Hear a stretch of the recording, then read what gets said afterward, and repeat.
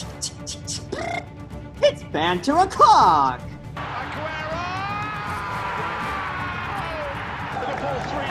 Forward, take it quickly, Rodri! Welcome to Manchester United, Anthony Martial! Hello, welcome into another episode. Oh gosh, it's not an episode. To another edition of Banter O'Clock. I guess it is an episode because we posted other places. So yeah, I guess it is. It's live and it is an episode. But I'm Ethan Ryder alongside Michael Bosky and Nicholas Hodel. We've had kind of a little bit of a break getting into the holiday season. A lot of finals last week, so we didn't end up making any sort of show. But Bosky and Nick, how you guys doing today? Doing good. It's been nice to have no class. I was just talking to Nick just a second ago. There's obviously still work to be done with other things that we do that are sports related. It is nice to wake up and for me personally not have to worry about doing economics, doing bio. So getting that out of the way is nice, and I'm sure for all of you guys it's nice to just be on break and have that sort of mindset going. Absolutely, just being because us sports journalists, we all know with watching sports is our homework anyway, and so you just add on that econ, bleh, bio, bleh. It all just adds and it just creates a really stinky atmosphere. So getting rid of that for a good month, it's definitely a good feeling. Yeah, for sure. I was deferred, so I guess don't really have that feeling in a way, but it's still break. It's getting the holidays. It's nice. I actually, low-key, have been more busy since quote-unquote break has started, but it is what it is. Always on that grind. We'll start with the first thing. U.S. men's national team had another game. It was not as high profile of a roster. There are still some very talented players on it. They played El Salvador, and to say the least, they were not a match at all. They won 6-0. El Salvador looks like they didn't know how to play the sport of soccer. It looked like one of those games back in my day of high school soccer. We'd play teams that were called mercy rule teams where you'd score 10 goals and the game would end. They looked like one of those teams against the U.S. men's national team, which I guess is good in terms of the fact that they couldn't beat Trinidad and Tobago a couple years ago. So maybe this is a step up. But first thoughts on the game, guys? Yeah, I actually only caught the second half, and by the second half, I think it was 5-0 when I turned it on. They got a 6 from Aronson, I believe, literally right when I turned it on, and then it was curtains for El Salvador.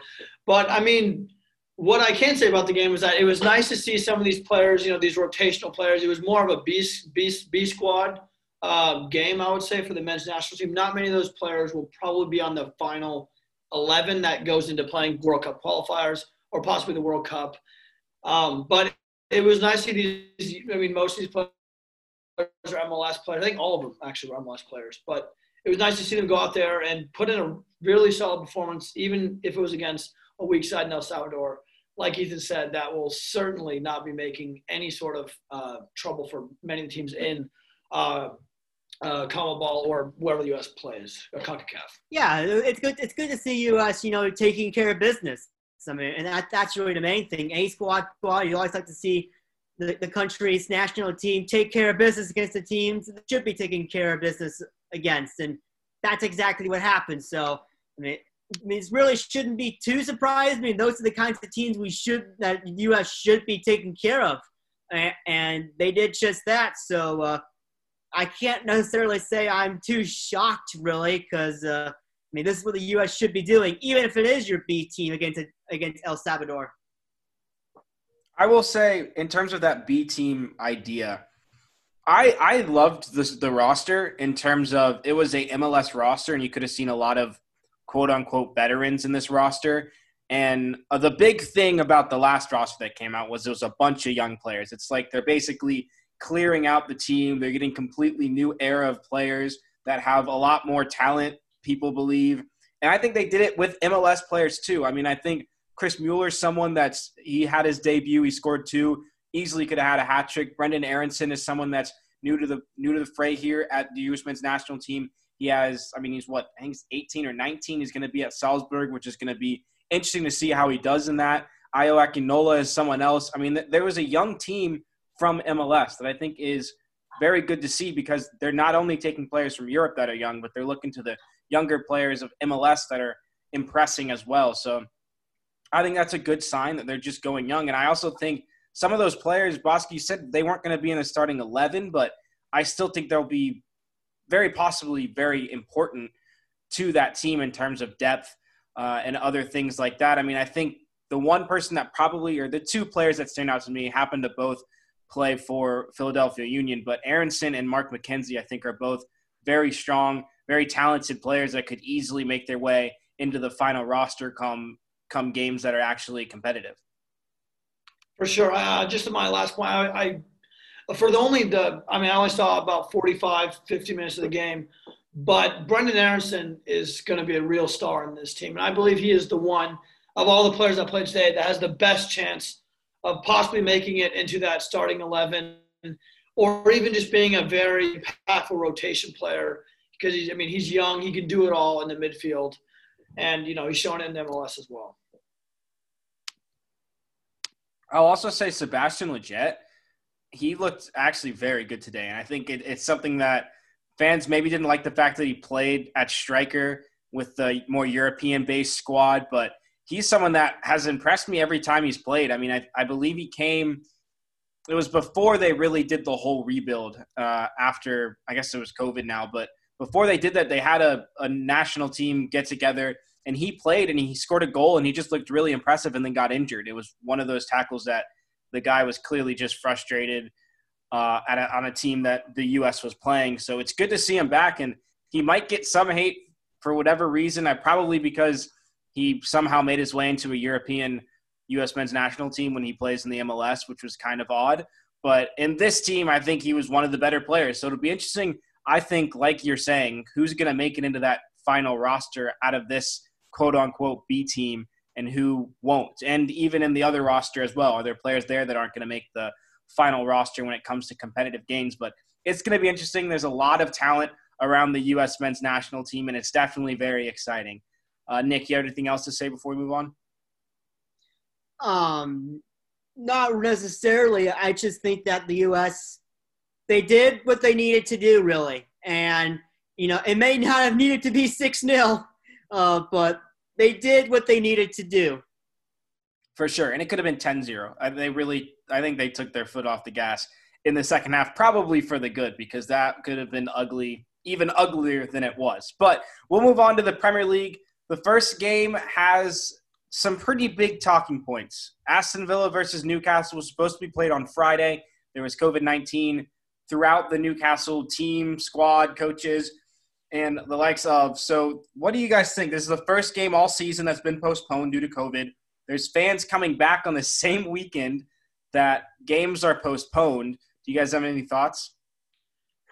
I mean, it literally could not come at a worse time, because this was like the first time, at least for me, that I'd really seen like a huge step up as far as just like, wow, there's fans coming back. Maybe the Premier League's got this, they're starting to get this under control, figuring it out, and boom, first game of the weekend gets postponed due to COVID. I'm not sure how they're going to necessarily deal with this going forward as far as Newcastle and the other teams that, Newcastle's supposed to play and everything. But I mean, I was just heartbroken, because this was the first game that fans were supposed to be back, the first weekend. We obviously saw Liverpool have fans, West Ham had fans, and it was such an amazing atmosphere, and it was such a big moment for sports in general. I think that even if you don't love soccer, seeing fans coming back to those games and in bigger capacities was a huge moment, and it just could not have come at a worse time. And let's get some props to the Premier League as well, and in all 20 clubs, making sure that they're not in a situation where they have to postpone games. And, I think a lot of people would say that it was going to come eventually, and it certainly has. But, it's a bad look for the UK for that to be sort of the case. But I really think that the UK, what their rules are for fans coming back, is a lot better than what the US is currently going through right now.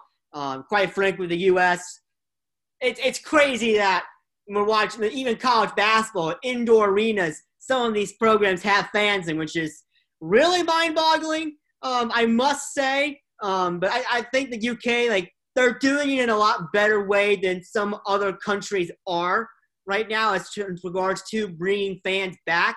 And it's really a shame that the Aston Villa Newcastle postponement had to happen on the same weekend. as fans coming back. Yeah, and on that point of, UK versus US, one thing I will say is in the UK, it seems like what's happening. There's certain places that are in certain levels of lockdown, I guess they call it, where if you're in this level, you have 2,000 fans. If you're in this level or this level, you have none. And when you go to the stadium, you're 6 feet apart, you wear masks, you don't sing as much as maybe you would, which I think is probably going to be hard to maintain, especially looking at the games that have already happened. But you look in America and there's just no consistency. Some places there's no one to be seen at the games, and some places it's like the arena's packed because everyone's moved into the same seats or whatever. And it doesn't seem to make sense in America. But in the UK, it makes sense. They had to postpone that game, which would have been an interesting game. Aston Villa's been doing well as Newcastle. But we'll move on to the Saturday games. Burnley won, Everton won. What do you guys think of Everton? Because I feel like they're kind of a topic of discussion considering they were top of the world after like 5 games, and here they are. A tie against a Burnley team that are towards the bottom of the table. So what are you guys thinking about Everton? I thought Everton, obviously at the start of the year, they looked really good. I mean, they looked like one of the best teams in England. But now I don't know whether or not the players are losing faith in Ancelotti, or maybe his tactics have grown old and other teams have sort of figured them out. But something just seems off. Something like they don't have that cutting edge that they once had. They struggle on set pieces, which they were clinical on at the beginning of the season. And quite honestly, I mean, they just look slow. And I can't really explain. I don't have any statistic to necessarily prove this, but just watching Everton week in and week out, they just seem slow and they seem uninterested. And I don't know if that comes down to a coaching thing, a tactic, like being tactically inept, but they just look like plain old Everton. They don't have that cutting edge that they once had to begin the season. Yeah, it's definitely an alarming state that Everton are in right now, having won only one of their last 5, that one being against Fulham. And it's a game that you would expect Everton to win anyway. So it is very concerning, I must say. At this point in the year, I would think it is very concerning. It really is just Everton falling right back to typical Everton. It really is. I'm not sure how much else you could explain that, really. That's probably a very good way of putting it. And, I mean, yes, Burnley still only have 1 win on the season, but I feel like Burnley themselves are maybe getting kind of close to what Burnley used to be, I guess, but they're still pretty far down there. And Everton still, after that hot start, they're still in 9th, still 17 points. And, I mean, what is it? 1st to 10th is like 7 points separating them right now. So it's pretty tight. So they're not anywhere close to out of any sort of race in that standpoint. But, Nick, we'll move on to you. Manchester City 2, Fulham 0. Another one of those games where they got the job done.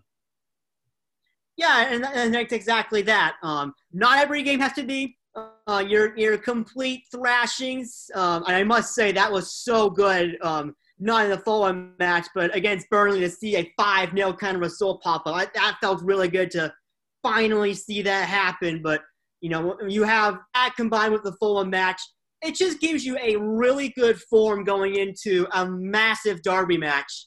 And that's the kind of form that I love to see. And it's the kind of form this team really needed to take into the Manchester derby.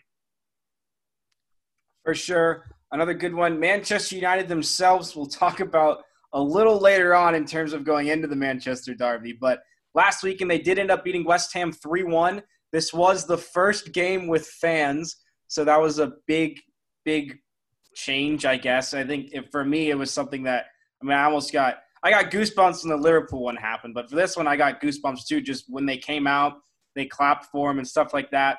United ended up going down 1-0 and then came back 3-1, Pogba scoring. So big for Pogba to get that goal. The last game on Saturday, Chelsea versus Leeds. Chelsea ended up handling them. Christian Pulisic getting a goal, one of the many U.S. men's national team players that scored over the weekend.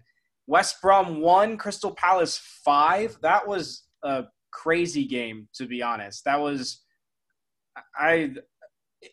there was a red card, and then Crystal Palace decided to turn into some crazy prime Barcelona team. Benteke decided to learn how to score goals again. Did you guys see that red card by any chance? Because I'm still questioning. I think there's been like 4 times where that exact play has happened, and like it's 50-50 on whether a red card's been given or not.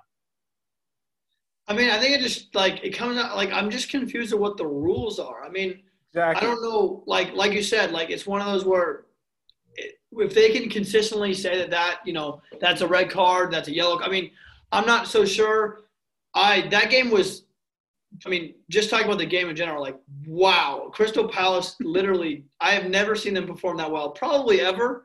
They were literally, the attack was just insane. I mean, it looked like Benteke had this, like, the pace of a prime Suarez. It was ridiculous. It was a great game for Crystal Palace, but I mean, it is against a poor West Brom side. But yeah, the VAR red card rules.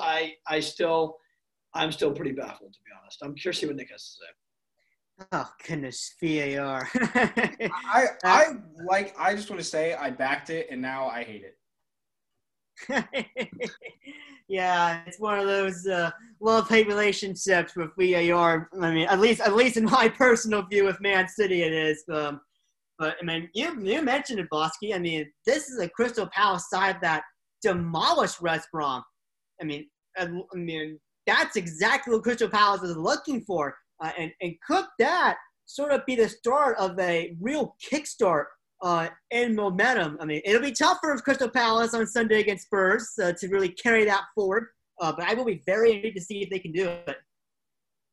Yeah, for sure. We'll move on.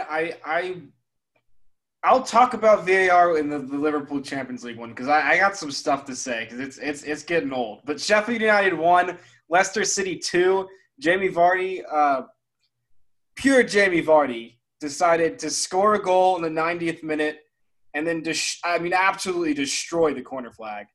There were jokes about stuff that we probably shouldn't get into, but he destroyed the corner flag, got a yellow card for it, and it was just pure Jamie Vardy. You love to see it. James Maddison playing the ball through. And we'll get over to top 4 Tottenham. Right now sit atop the table. Bosky, I don't know how you decided to come up with top 4 Tottenham. You might have just said top table Tottenham, but Tottenham 2, Arsenal 0, getting the bragging rights in North London.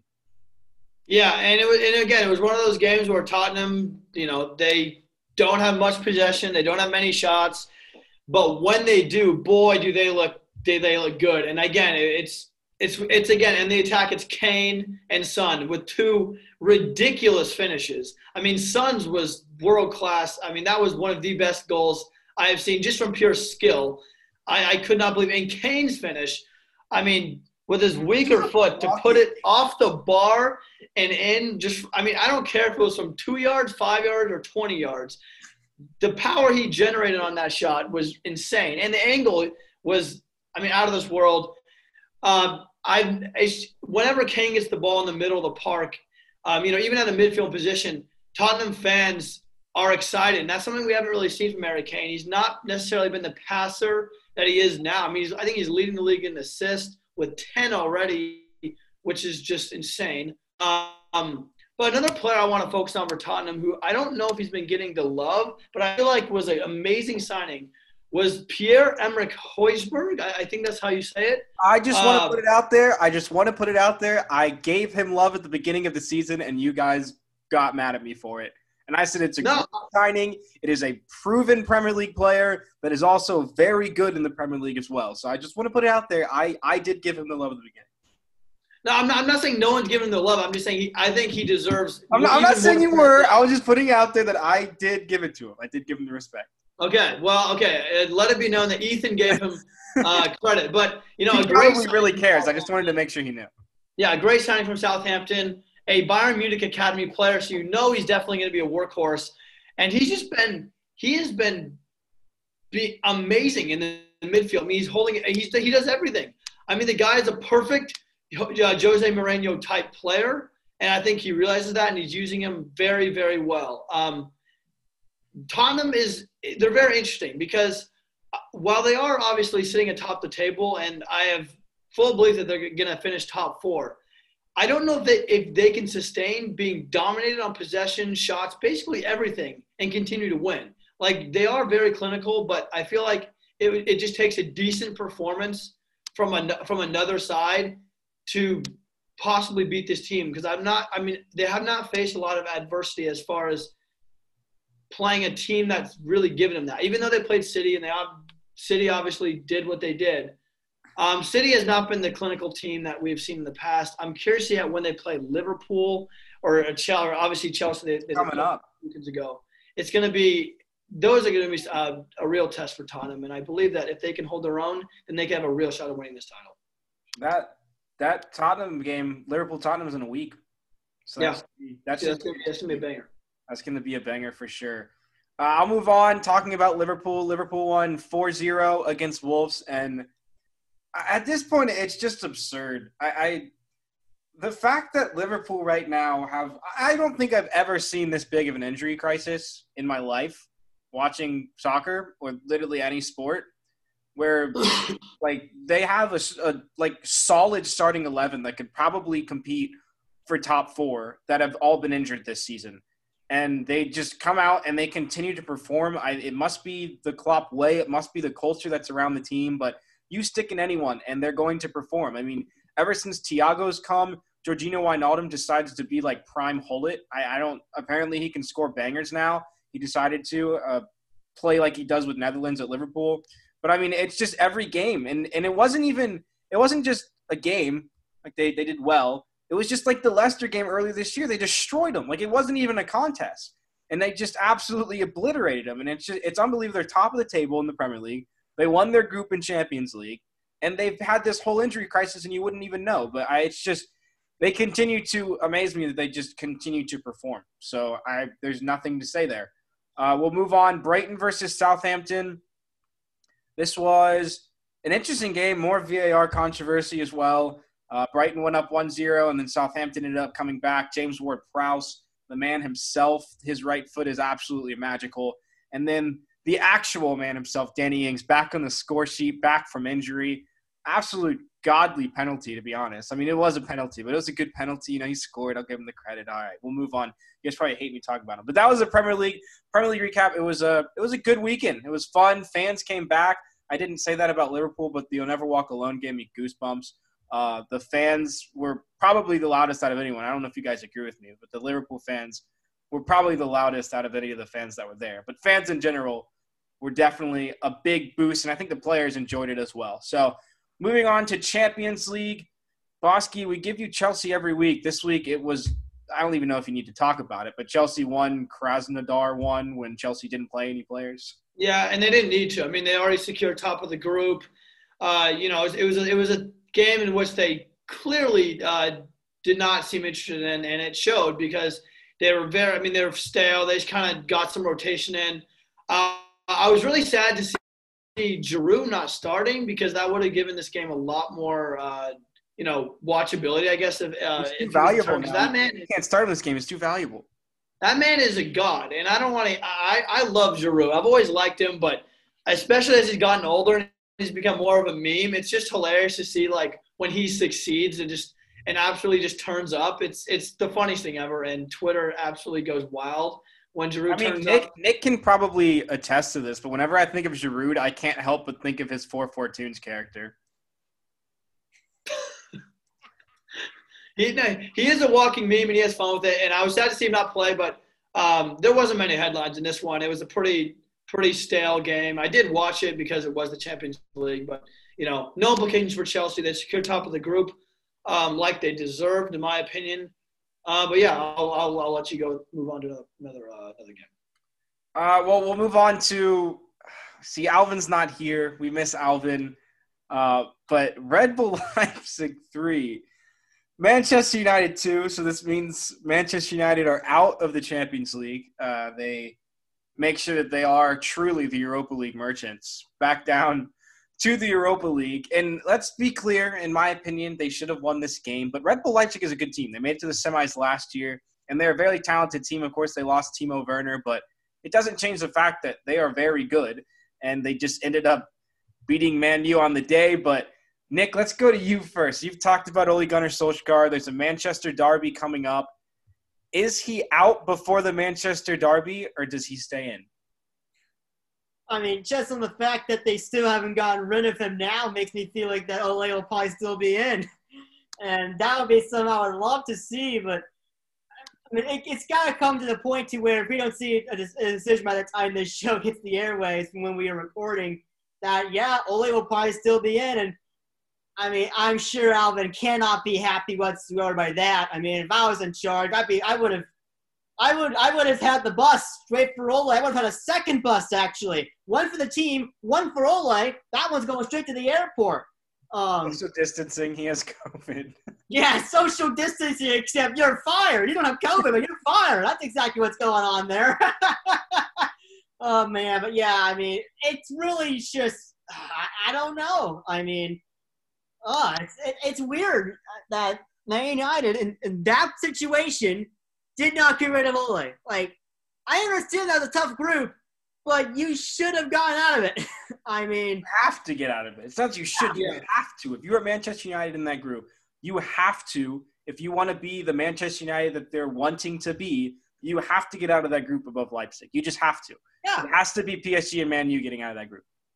Yeah, and the fact that it wasn't is, quite the shame for Manchester United. And I would fully expect, if Ole's not out by the Manchester Derby, the Manchester Derby could very well be his final examination of whether he stays or not. Which might be even more tough, though, because if you're saying you got to get fired because Man City beat you, which is probably one of the best teams in the Premier League, that's tough. But I think it's a long line of things. I kind of agree with you. Bosky? I mean, Nick, I think you guys made great points, but it's also one of those things where Man U, yes, they have to get out of this group, but when you get 9 points through 4 games and you finish the group with 9 points, it's unacceptable. And especially a loss to Istanbul, who looked awful against basically every team. I think another thing to look at is, Leipzig they're one of the newer teams, obviously, in the Bundesliga as far as, just historically.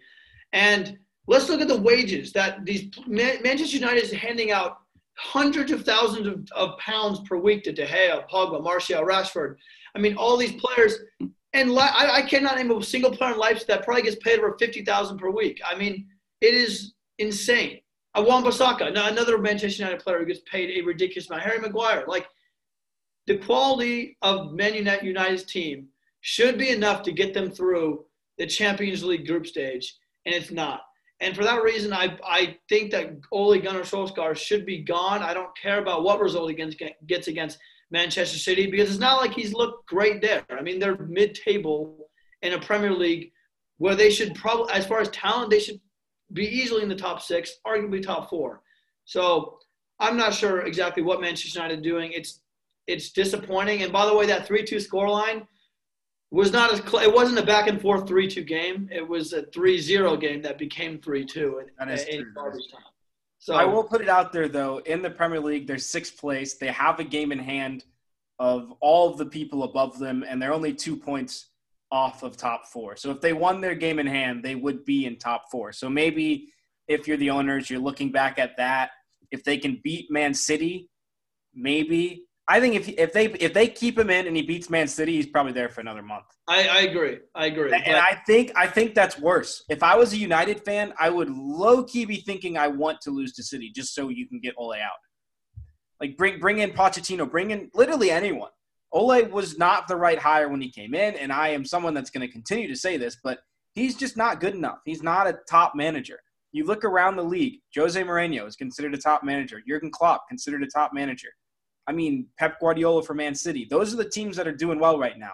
Of course, Frank Lampard is a new manager. Maybe he's good enough. Brendan Rodgers has been someone that's been a strong manager. It's just you got to have a top manager. And Arsenal are struggling as well with Arteta. So it's interesting. We'll have to wait and see what actually ends up happening there. But we'll move on with more Champions League. I'll go off of mine. It was similar to the Chelsea game. Liverpool had already won the group, 1-1.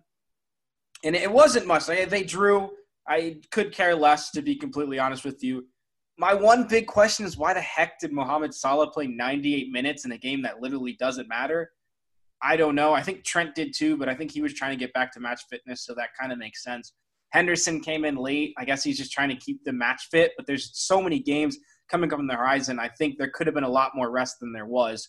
But the main thing, you just can't get away from VAR nowadays. And it's not even that necessarily the calls are wrong, which I think they were in this instance, but they're not always wrong, but it's all the time. I mean, this game was every goal was VAR, like basically, except for the beginning goal from Liverpool that was like right at the beginning. The first goal, or the tying goal for FC Midtjylland was a VAR goal that the guy was deemed to be offsides, but they VAR'd it. He wasn't offsides, and they called a soft penalty kick, and then Midtjylland scored. And then later on, Henderson crosses a ball in, Mane heads it down, doesn't even – I don't even know what they're calling anymore. Like, they have to start – I don't know. There's been tons of calls for it, and I literally can't think of a negative. If soccer refs, especially with VAR – now with VAR, it should be mandatory that they have to do this. They have to describe what they are calling. Like, they called it handball today when Mane headed it down off of a player and then Minamino scored. I don't even think it could have hit his hand. Like, when I looked at it 3 times, I was like, how did this hit Mane's hand? And then Minamino wasn't even close to being offsides, which I think was the original call. So they VAR'd the offsides. The offsides wasn't called.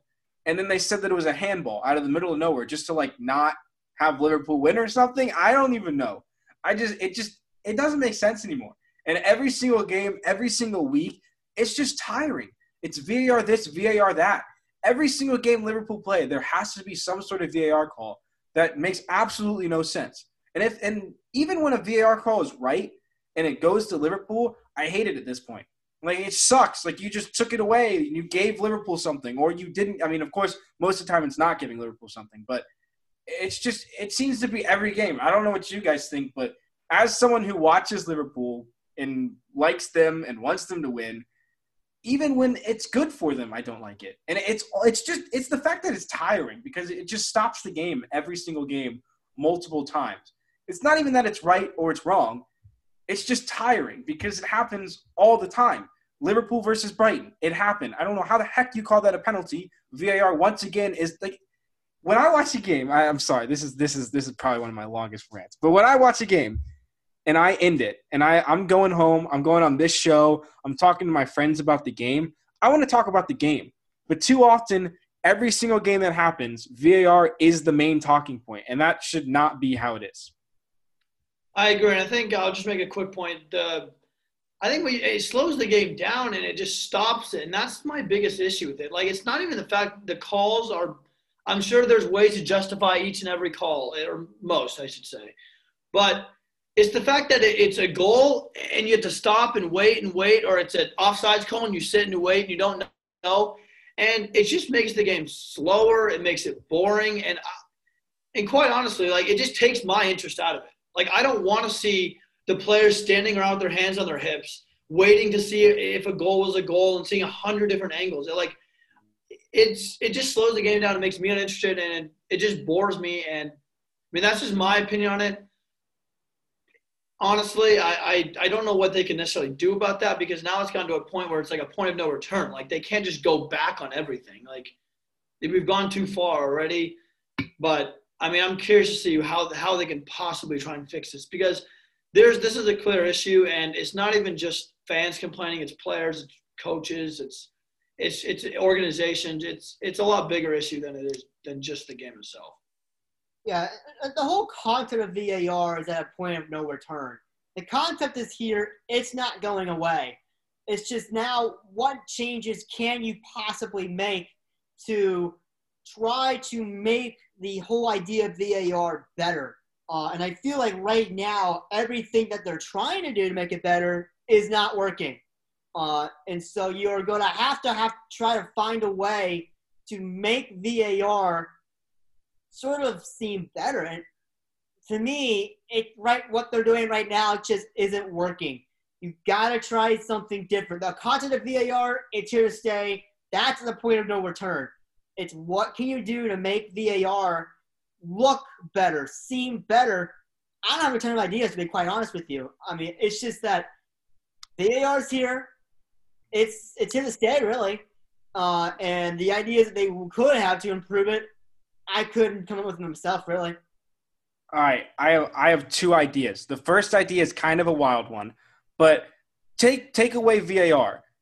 Keep it, but do not give the ref any say, which hurts the ref in this decision because they want to give the ref some sort of power. I don't understand that at all. If it's a clear and obvious call, the ref should not need to go over to a screen and see if it's a foul or not, or if it's an offsides. But however many people are in the freaking VAR studio, I don't know how many people it is, but get 8 people that have played soccer before. That's the key. Get 8 people in the VAR room that have played soccer before and understand the rules. Or no, let's say 7. We'll get 7 people in the VAR room that know soccer, have played it before, and are willing to make a big decision in the game. If something happens, let's say there's a goal and they're deciding if it is offsides or not. There are 7 people in the room. Each person clicks offsides or not offsides. Whichever one wins, that's the call. I feel like there would be more of those calls that would be right, and it would be faster because right away they'll click the button, and that's the decision. That's my first idea. The second idea, to keep it more in the freaking realm that it is right now, is it's a clear and obvious call. There is in no world should a clear and obvious call ever take 5 minutes. It shouldn't take more than 10 seconds, let alone 5 minutes. I am completely fine with every single close offsides call that needs geometry to figure out if you're offsides. Just call it whatever was on the field. Whatever you call it on the field, just call it that. And it shouldn't take more than 5 seconds. If it's too close to call, leave it as what is on the field, instead of geometrically figuring out that his toenail was offsides. I like the whole it seems like the first thing, it seems more like a video assistant counsel, back. Yeah. Imagine, marketing companies you can get for sponsorships. Look at that idea for marketing. Look at that. Exactly. You can make more money off of it, probably. And you can make better calls. I guarantee you it makes better calls than the ref coming up. That's the big problem right now is they're not willing to take power away from the referee. The referee should be on the field calling the game, and VAR should have – I personally think VAR should have more power than the referee. They have a replay system that goes slow-mo, goes every 5 seconds. You can see from 6 different angles. They're going to make a better call. They should. It hasn't happened so far because the ref goes over to the screen and has to decide something. Do not make the ref spend a freaking minute running from half field to the screen to make a decision about a millimeter offsides call. It's borderline stupid. Like, it's stupid. I don't even know what else to say. Like, I hate it. The problem that makes it so frustrating is it could be so helpful for the game. It could take away a lot of close calls that wouldn't happen. But you want to get away the calls where guys are miles offsides and you don't call it. You don't want to get away with the calls where guys aren't. It's so infuriating. I can't even. It's just so infuriating. How do they decide that this is what they should do? It just doesn't make sense. I agree. It's becoming. I think when that's becoming a top, even if it's a game where it's a 5-goal thriller, 7-goal thriller, and VAR is the talking point, that's when it should probably become a problem.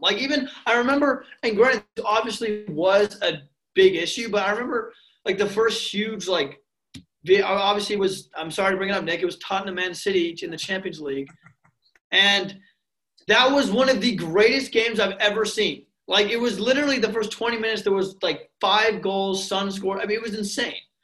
And the talking point of that game was VAR. And while that is very arguable because it was a huge call at the end of the game to take away a goal from Sterling, that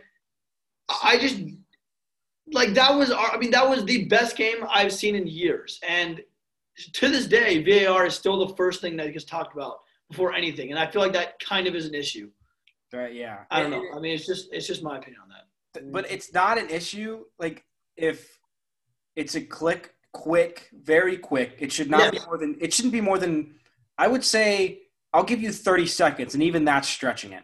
It should be you look at it maybe 2 or 3 times.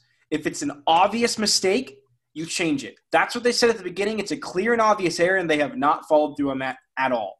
But in sake of time, we should probably move on. Premier League preview, Leeds United versus West Ham on Friday, Wolves versus Aston Villa on Saturday, Newcastle versus West Brom, the big one, Manchester United versus Manchester City, the Manchester Derby. Nick, don't have Alvin today. You're going to have to carry the load.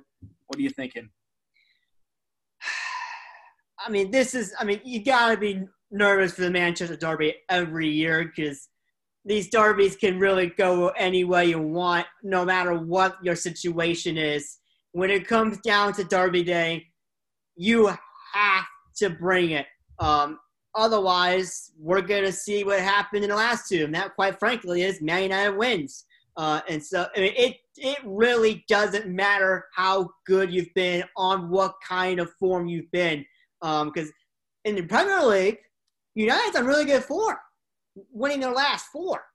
And obviously, United City have picked it up quite a bit over the last two match weeks in the Prem. So this is going to be, like every Derby game, this is going to be a really good contest. I don't think anyone can really argue that. It's just, can City have just enough on the night to be able to carry themselves to a win? Because let's be real, Man United, no matter what kind of heartbreak they're still experiencing from the Leipzig match, they will still come out 110% prepared for City. I mean, if that's not the case for United, what is the club thinking, first off, to not be 100% prepared for your arch rival in Man City? You could argue Liverpool, but the Manchester Derby has really taken a lot of precedence over the last few years as City has rapidly climbed up the league. Yeah, you have to take that seriously, even what you've seen with United not even qualifying for the Champions League knockouts. I mean, it's a match that everyone is going to have to be nervous for, because I feel like that's what you have to be, really. Anytime you have your arch rivalry, it can go either way. So it just makes me really nervous that maybe United pulls it out of that rabbit once again, pull that rabbit out of the hat once again. Ugh. Yeah, I mean, I think you sometimes maybe don't give City the benefit of the doubt. City are a darn good football team. And I feel like you sometimes don't give them the benefit. But I do hear you. I do think it's possible United somehow pull the rabbit out of the bag. But we'll have to wait. You never know. It's a game of soccer. Anything can happen. But we'll move on. Another big game on Saturday, Everton versus Chelsea. That should be a really interesting one. Sunday has 5 games, Southampton versus Sheffield United. And then Bosky, Crystal Palace versus Tottenham. I mean, coming off the 5-1 victory last week, you got to be kind of scared, don't you? Yeah. I wouldn't necessarily say scared, but I would definitely be wary. I mean, this Crystal Palace team has been, while they've been really inconsistent this year, you never know what you're going to get. You may get a Crystal Palace that just gets blown out of the water like we've seen a few times this season, or you may get the Crystal Palace that just annihilated West Brom. Probably, that was one of the most impressive performances of the year by any team in the Premier League. But for Tottenham, you gotta sort of keep what you have going for, and just continue to ride that wave. And because if momentum is a thing, if you're one of those believers in momentum, Tottenham surely has that. They've won 4 of their last 5, I believe. They've looked very, very strong, even with their lack of possession and shots, like I was talking about earlier. And Tottenham, this is a game Tottenham should win. They're the more talented team. They have, obviously, I believe they have the better strike force. They have a better midfield. But this is a game that will be decided by the back line. Will Tottenham's back line hold up against a Crystal Palace team that attacks very well and is very quick going forward? Who knows? We'll see about that. But I believe Tottenham will come out on top in this game and continue to be top table going into next week. All right, and moving on, Fulham versus Liverpool. Given how Liverpool have been playing and some injured players are back, I would expect Liverpool to be fine in this game. Fulham have played a lot better recently, but I think Liverpool would just be too much to really ask for Fulham to compete with them, but we'll have to wait and see for that one. Leicester City versus Brighton, Arsenal versus Burnley. Both of those are happening at the same time, which is kind of interesting given they've tried to make every single game different times in a COVID time. Not exactly sure why that's happening and why there's 5 games on Sunday, but hey. I think it was because they realized no one wanted to watch Arsenal, so they just kind of like look, goals get viewers, and Arsenal certainly isn't doing that. So Especially I believe that this Arsenal Burnley. Burnley game. I mean, I believe the Arsenal Burnley game will not split time with viewers. I mean, my God, we could do an entire show on Arsenal's ineptitude this season. I'm not going to get into it, but I'm not. I mean, who honestly, like Arsenal? Arsenal might be the most irrelevant. I mean, they are so irrelevant. They are so poor. Dang. Have you seen them? Have you watched this team? Irrelevant, though. I mean, they're still in 14th. Wow. No, their relevancy is being terrible.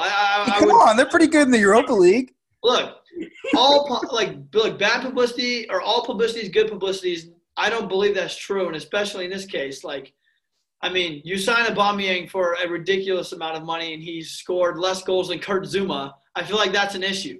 Hey, a lot of people have scored less goals than Kurt Zouma. So is Martial and Aubameyang combined for less goals, I believe, than Kurt Zouma. Well, you can probably add Firmino in there too. Yeah, I think Firmino is probably in there as well. I don't know. Maybe Kurt Zouma is just the next Timo Werner, or I guess they can. It can be like, hey, I'm picturing Chelsea strike force. Like, remember when it was Luka Jovic and Sebastian Haller? I'm picturing Kurt Zouma and Timo Werner up front. Timo Werner's going to need how to score recently. But, hey, talking about Arsenal, we'll move on to the Bench of the Week. I have two Bench of the Weeks. It's two quick little memes. The first one I saw, I sent this to my Arsenal friend.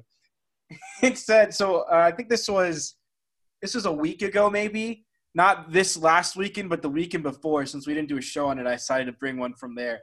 David Luiz had a patch on his head. He did a little, wraparound thing because his head was bleeding. And there was blood coming out of the patch so you could, see it. And someone tweeted out a picture of him and Arsenal's away kit and someone said David Luiz is wearing Arsenal's away kit on his head because it looked exactly the same. But that was the first one. That's pretty good. And my second one was Manchester United. So, I mean, first off, they're kind of a meme in of itself, given that they're in the Europa League now. But my friend sent me this. It was that same Arsenal friend, actually. We sent each other, memes. But it was Man United every game. And this, of course, was after the Leipzig game that they lost. But it worked, and it didn't actually end up working out. But basically, the game last weekend, they came back from 1-0 down in the second half and won 3-1. So it was like that thing where, when you're losing in 2K and you sit up in your chair. So it's like Man United in the first half, it was some dude just slouching. And in the second half, he was, sat up, trying extra hard. So I thought those two were pretty funny memes. But I'm not really the social media guru because we all know that's Nick Hodel. Twitter Banter of the Week, hit us up. Yes, good old Sun Sport, trying to get themselves a nice little money-grabbing headline from the Man United Leipzig games saying, City reject Angelino scores as Man United crash out of Champions League. And, of course, Angelino, he had to very calmly snap back at him and say, what reject, mate? I decided to go have some respect with the headline. Of course, that's just another example of Sun Sport being absolutely body where they deserve to be, fellas. Sun Sport should just quit. Yeah, that's very poor from them. Even by their own standards, to be honest. Or they could hire some Cronkite grads and maybe get their reputation back up. I wouldn't work for him, but smart man. Nick, that's like being a good journalist and working for BuzzFeed or something like that. That's long-term project. for sure. All right, Bosky. For mine, I don't know if you guys saw this I didn't watch the game, but I saw highlights of it from Stuttgart versus Werder Bremen. There was a back pass that found its way to a Stuttgart striker, Silas Wamangituka, I believe is how you pronounce his name, who I don't know if you guys saw this, but he quite literally walked the ball into the net. When I saw the highlight, and I assumed that maybe there was some sort of foul because it was the most disrespectful. Oh, is that the one where he just stood there? Yes. And, kicked it in? On the goal line with his hands on his hips, had the ball. I was fully expecting, when I saw that, I was fully expecting him to do that thing where you get on your knees and head it in. Yeah, no, I mean, it was the closest you can get to doing that as far as getting disrespect. But honestly, that wasn't the banter part. He scored the goal as the keeper ran at him and then got a yellow card. And You got a yellow card for he it? got a yellow card for walking the ball into the net. I mean, it was showboating. You can give a yellow card for showboating. But he didn't he didn't do it. He just walked the ball in. Like it was very, very boasty like. I mean, he sat there, looked at the goalie, and then kicked it in. Okay. Waited for the goalie to be like 2 feet from him. As soon as soon as the goalie breached social distancing, he decided to kick the ball in the net. Very true. But the play itself was hilarious. I thought him getting a yellow card for it was very funny and completely worth it. But, the level of disrespect in the game today is not what it once used to be. So, personally, I love it when teams do just dumb things like that. And if you haven't not seen the goal or the clip, I highly recommend watching it because it was very entertaining. And just to see the other team just get royally pissed off was pretty awesome. All right, so that was our banter of the week. We have about 6.5 minutes left, so let's get to the predictions real fast. Last time we did it, we did not do well. I had a 3 out of 10. Bosky and Nick also had a 3 out of 10. Alvin had a 4 out of 10. We regret to tell you that Alvin will not be doing predictions anymore. He'll end on 27 points. So maybe Bosky won't be dead last. Oh, wait. He still is dead last. That doesn't change anything. Okay. Well, maybe he'll be able to do it. Wait. Hold up. Okay, you make it seem like Alvin hasn't done it for 3 weeks, and I'm still at 26. Okay? Like, I'm just putting it out there. You still last. You still last. I'm just putting it out there. But That's maybe fair. we'll be able to turn it around come this week. But first game of the match week, Leeds United versus West Ham. You know what, Michael? How about you go first? I'm gonna be honest. I think this one will be a draw. I think both the teams are pretty similarly matched as far as talent, and I cannot find a reason to separate them by any sort of metric. So I believe it'll be a draw. Nick? Yeah, I think that's a pretty fair estimation. I'm going to go with that as well, actually. I mean, you could say that West Ham is in a little bit better form, but I don't think that's going to matter too much, to be quite honest. I think these two are just going to have a nice little friendly draw.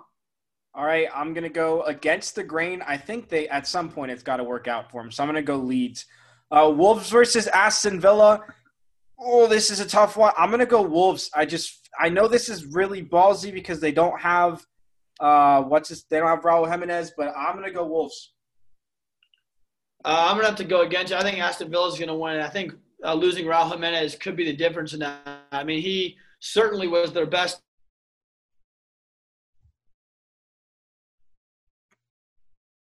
Almost all of them. You cut out. I believe.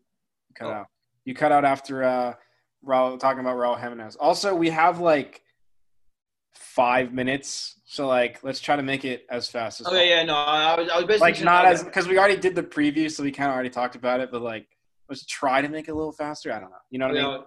All right, yeah. You got it. I believe Raul Jimenez will be the difference in this game. With him not being that is because he is clearly their best attacking player and it's the focal point on almost all of their goals. It seems. I believe I'll take Aston Villa on this one. I'm going to go with a draw here, guys. Yes, all three. Woo! Okay, Newcastle versus West Brom. I am going to go Newcastle.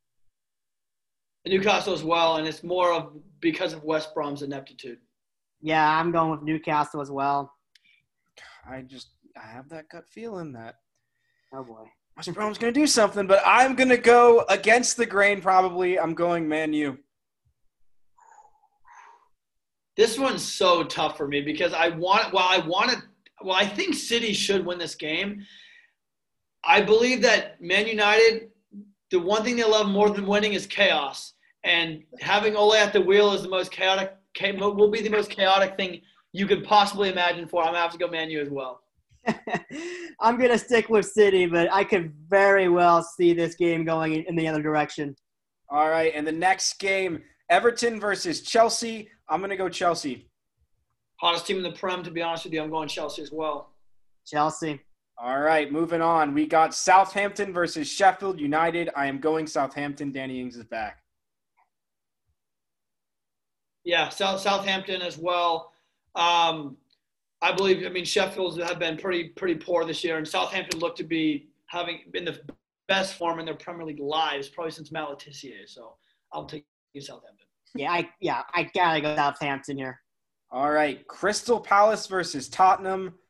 As much as I want to go Crystal Palace, I'm going to go Tottenham. Yeah, I'm not picking against my boys from North London, the real North London Kings. I'm going Tottenham. Yeah, we'll know what kind of Crystal Palace we get in the first 20 to 30 minutes or so. But I'm going to take Tottenham here. I'm going to go against what I said. I'm going to make it a draw rather than saying Tottenham. I'm going to go for a draw. I want to be different, and I felt that game. I had a gut feeling, so I'm going draw. Next game, I'm going Liverpool. Liverpool versus Fulham. Yeah, I cannot pick against Liverpool. They're quite honestly too well coached and tactically too sound. Absolutely. You got to go Liverpool here.